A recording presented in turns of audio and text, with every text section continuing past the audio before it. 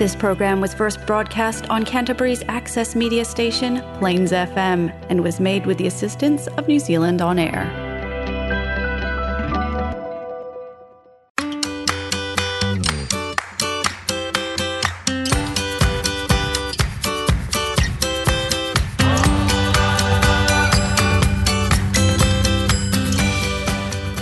Welcome to Helping Hands with me, George Mulligan, a show that shines a light on community organisations in Christchurch and the good work that they're doing.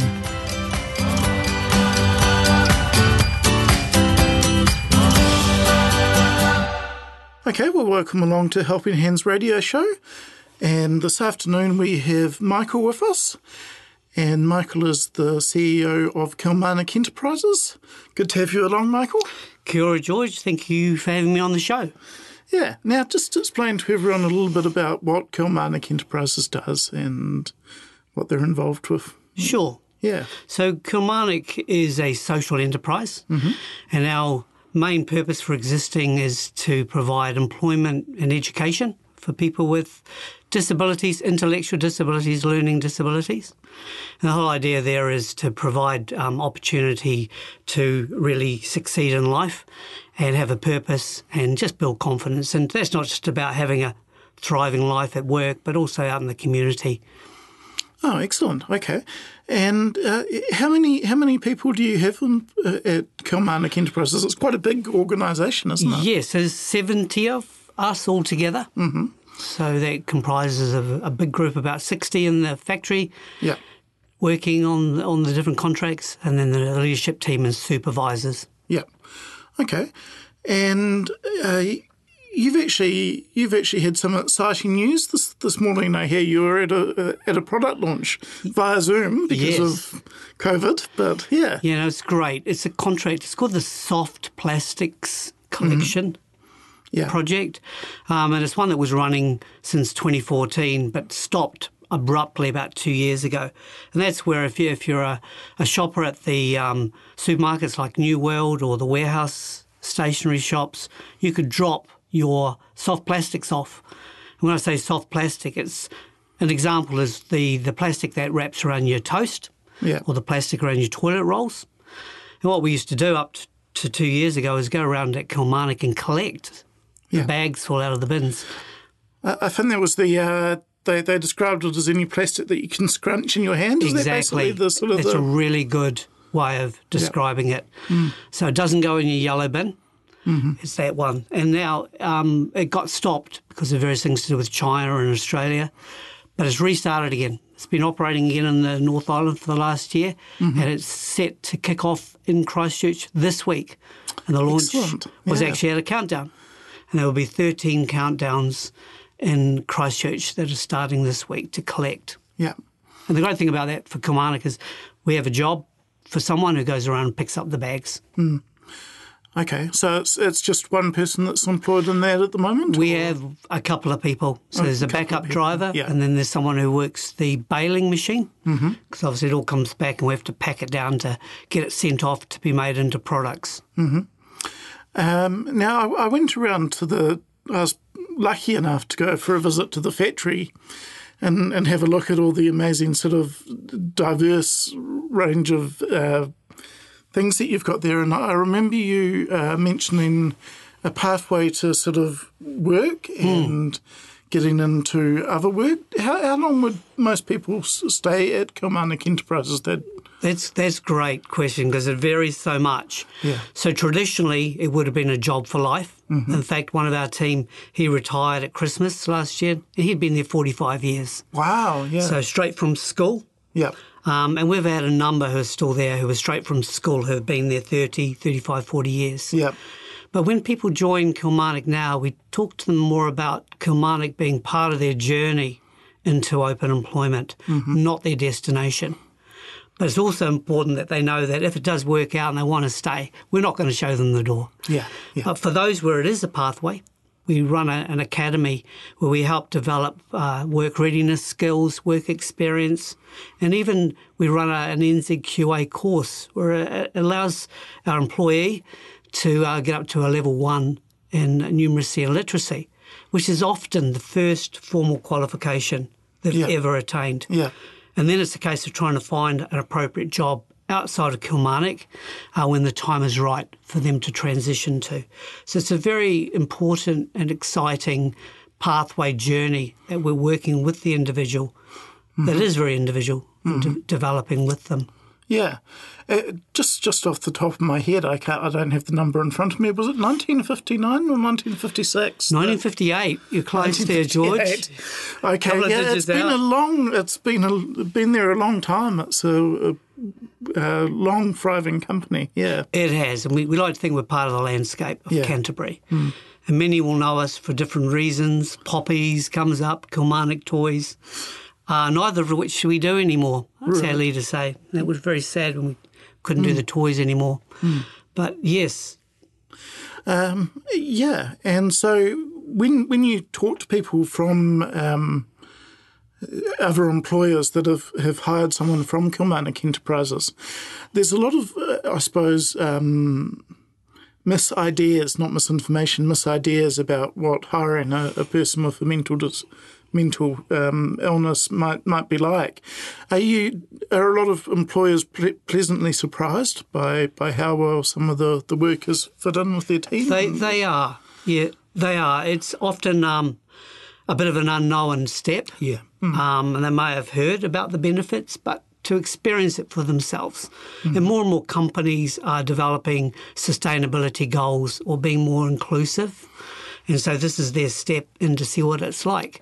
And one of the preconceived incorrect ideas is the impact on the organisation in terms of productivity or output. Because what happens is if you're inclusive as an organisation and have more diversity, your culture really grows. And you'll find as a team, the corporate result is a better outcome. The bigger picture is better. The individual themselves may not operate as fast, but there are unique talents within a person who has an intellectual disability. I remember you saying that they had their superhero skills was their ability to do manual repetitive jobs well and quickly, and that was sort of like almost a superhero skill that a lot of those people totally have. Is. It's a unique genius. Yeah. And it's really important that things that are done repetitively are done at a standard, a consistently high standard. And that's what our team are really good at. So all our jobs are pretty much, at the moment that we do, around assembling or packaging, where it is repetitive, but it has to be done at a high standard. Where you and I perhaps might get a little bit distracted and our quality would go down over time.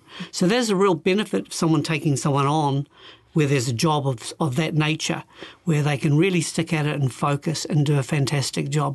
But beyond that, they contribute to culture. They bring a balance. We've got two of our team who work with one of our customers every morning at Terra Cat, which used to be called the Golf Group, and they're part of their team in the morning. They do a job in their lab there, cleaning test tubes. Then they have morning tea. They mix with the team, and they very much regard two of our team members as two of their team members. So they're really embracing diversity. I used to work doing data entry for turning forms and printing them typing them onto computer. And they got made redundant from that job. But in general, I've found that I've been replaced by scanners for data entry jobs.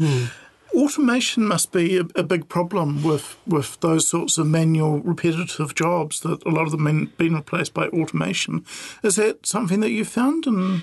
Yes. It's tended to impact those contracts that we probably wouldn't be able to get our hands on anyway because of the scale. Yeah. Because if you're a company looking to fully automate or put some automation in, to be able to afford that amount of infrastructure, you have to have quite a big volume of product. And so that is of the scale that we wouldn't be working on anyway. So it tends to be that medium-sized or smaller startup company out of a garage where they've got all this work to do, but definitely they haven't got the capital to invest in the machinery. So it's perfect for them and their growth to outsource to us for us to do it manually. You're mainly business to business, aren't you? So that's where that sort of whole outsourcing thing comes in. Exactly. Businesses come to us, like Fonterra, like Terracat, as I said, and foodstuffs. That's right. They own a company called Murdoch Manufacturing, and we do all the herbs and spices. So if you're shopping in foodstuffs like a New World or a Pack and Save, and you're in the food aisle buying herbs and spices, you'll see the PAMS range, and we pack all of those for New Zealand. Fantastic. It's one of our big contracts. And you've actually got some exciting news there as well, that you've got a new product that's going to be in supermarkets from this week. Yes. So for people who have tuned into 7 Sharp last week, and back in April when COVID hit, they were running a story with an organisation like Kilmarnock in Auckland who developed a product called Will and Able, which is an eco-cleaning product range. And they gave us the opportunity to partner with them to do some filling of containers and some selling of the cleaning product as well. So we've jumped on board with that.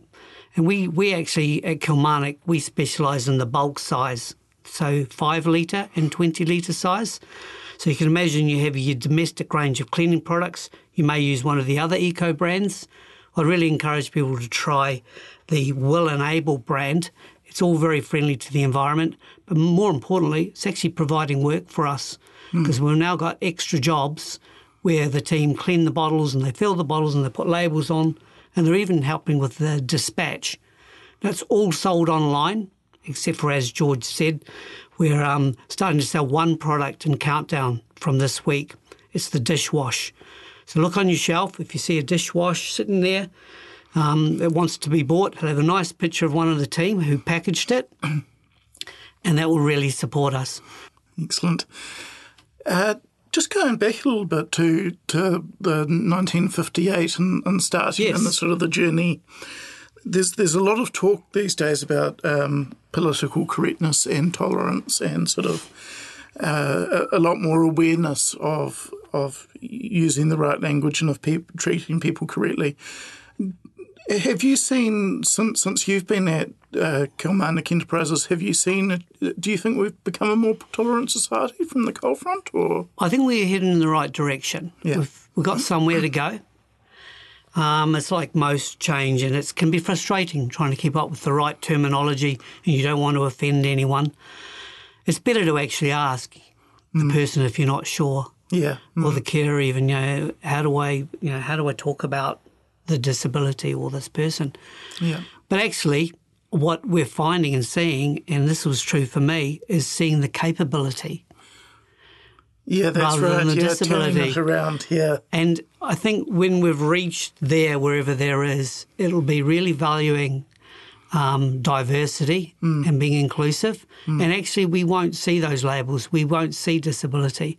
We'll see diversity. We'll see people who are different, not better or worse or disabled, but just different. Everyone is contributing to their potential.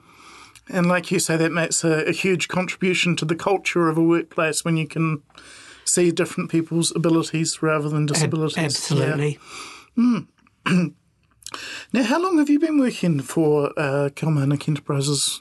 So back in 2014, I had a coffee with the then CEO in between jobs. I was keen to kind of network and see what I could do, because I really have always wanted to work in places which would make a difference. Yeah. And she took me on a tour of Kilmarnock. And so that was in 2014, and life just turned around for me in that moment. Yeah. For exactly the reason we just mentioned. I came away being overwhelmed by the sense of capability and got to meet people that I would normally not meet, in my normal day-to-day, and just realised, wow, this is powerful stuff. I want to have a part of this. So I was invited to be a trustee. So I joined as a trustee for 4 years with no, knowledge of there being a job one day, but I was being able to get involved as a volunteer. And that really helped me learn a lot about the sector and about the work that Kilmarnock does. And then there was an opportunity actually to do fundraising. Yeah. And I'd worked in the UK for a charity for 10 years, a really big charity, so fundraising was a big thing. So I was able to bring that skill to Kilmarnock. And then the CEO was moving on and the opportunity came up and I jumped at it. And I have to say I've got the best job in the world. Excellent, yeah. What would be a highlight out of those 6 years for you that would be one of the moments that you think, wow, that's... Yeah, that's tough, and they're not tough because there are many. That's why it's tough. But one for me was 2 weeks ago. It just is an instant standout where we were saying farewell to one of our team because he's just got a job in a local Christchurch company, which is one of our transition successes. It was just fantastic. So we had him up and I was doing a little speech, and then I always offer up to the floor to everyone in the factory, would anyone else like to say something? And one of our team members who, on the surface, if you could look at him and think he looks disabled, he's not able to communicate, he stood up, he said, "Yes, Michael, I've got something to say." And he gave a speech better than anything I could have ever said. He said, "On behalf of the staff and your team here, I would like to wish you all the very best for your new job."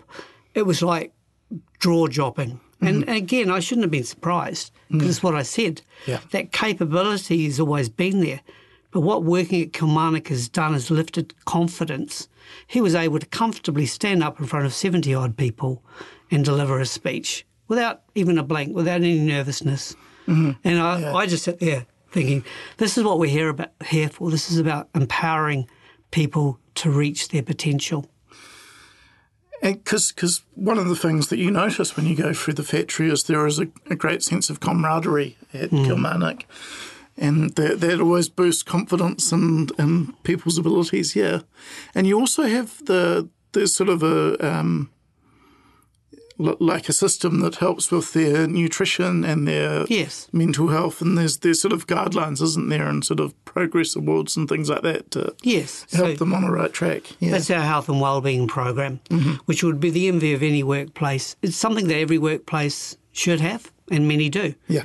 And that's right, George, we invite people in to talk about nutrition, eating right, and encourage people to exercise, even go for a walk at lunchtime. And every time the team do something like that, they get an activity point.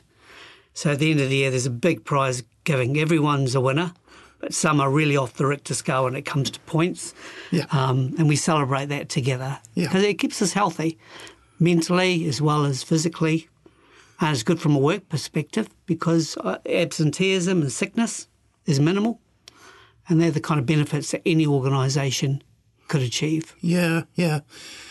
Now, today as we're doing this interview, it'll be in the future when you hear this, of course, but we've just gone into, or Auckland's just gone into a level 3 lockdown, and so that begs the natural question of how has COVID affected Kilmarnock enterprises and things for Kilmarnock? It's been a rocky road like many people have experienced because being a business, being a social enterprise that has to run a business as well, we're reliant on the income that we earn from the contracts that we do to be able to pay wages.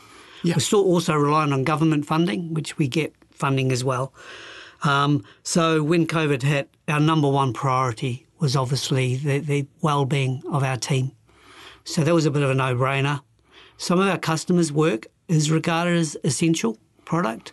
So it was a bit of a dilemma, and communication with our customers about how we're going to get through. But most of them were really understanding of our situation.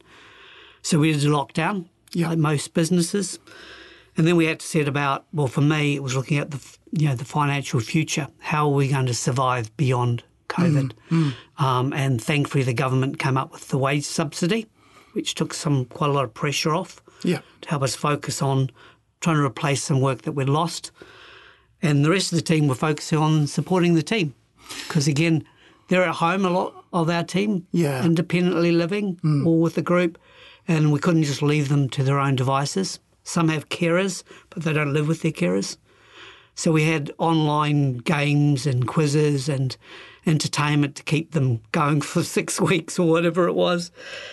But the biggest impact business-wise was the loss of our contract with Air New Zealand. What we did for Air New Zealand for people who have visited Kilmarnock is we used to clean the headsets from the international flights. So we get them in big jumbled up bags, and we've had that contract for over 10 years. It was really important to us for providing work and income. Yeah. And as we know, flights stopped and no more headsets. So we had a real challenge there. So that's when the Will Enable product became the opportunity for us to replace that, and it has. Yeah, I was thinking, because there would have been, has there been any unexpected advantages from COVID where it's provided an opportunity as well as providing obvious problems and challenges? Yes. Yeah. It has been balanced out. Around food manufacturing, that saw a lift. Mm-hmm. So for the 6 months from April, May last year, we saw a reasonable lift in demand for product around food. Yeah. Herbs and spices, because people are at home doing a lot of baking. So that was an opportunity for us to kind of balance out some of our losses.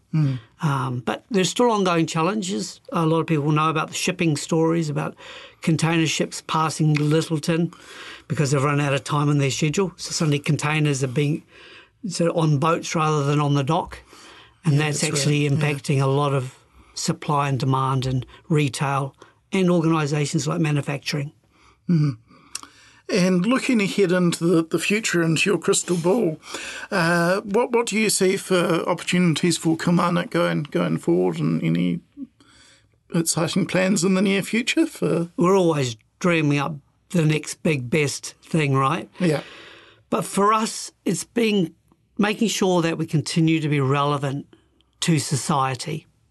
And that's about our team being more and more integrated and included in society. Yeah. So my vision is to have Kilmarnock viewed as an open employer. So not just for people with disability, but also just, every section of life of people that we live with and amongst, for our team to experience that diversity for themselves. And for those who we do find jobs, fine. But yeah, I think that's really important for us to be relevant going forward. Growth ambitions we're always looking for new work, because we've got a list of people who want to come and work at Kilmarnock. Mm-hmm. And we can only take on people based on the jobs that we have. So if we can take on more, and we've got room to, more jobs, whether it's assembling something or packaging something or recycling. We recycle electronic waste. Please come and visit us. We'd love to talk. Yeah, and you've actually just fairly recently moved into a brand new building in Wigram Way. Wigram, yeah. Yes, that was very exciting. Yeah. Because we were based for 56 years in Riccarton Road. Hence Kilmarnock Street was the namesake there. Yeah.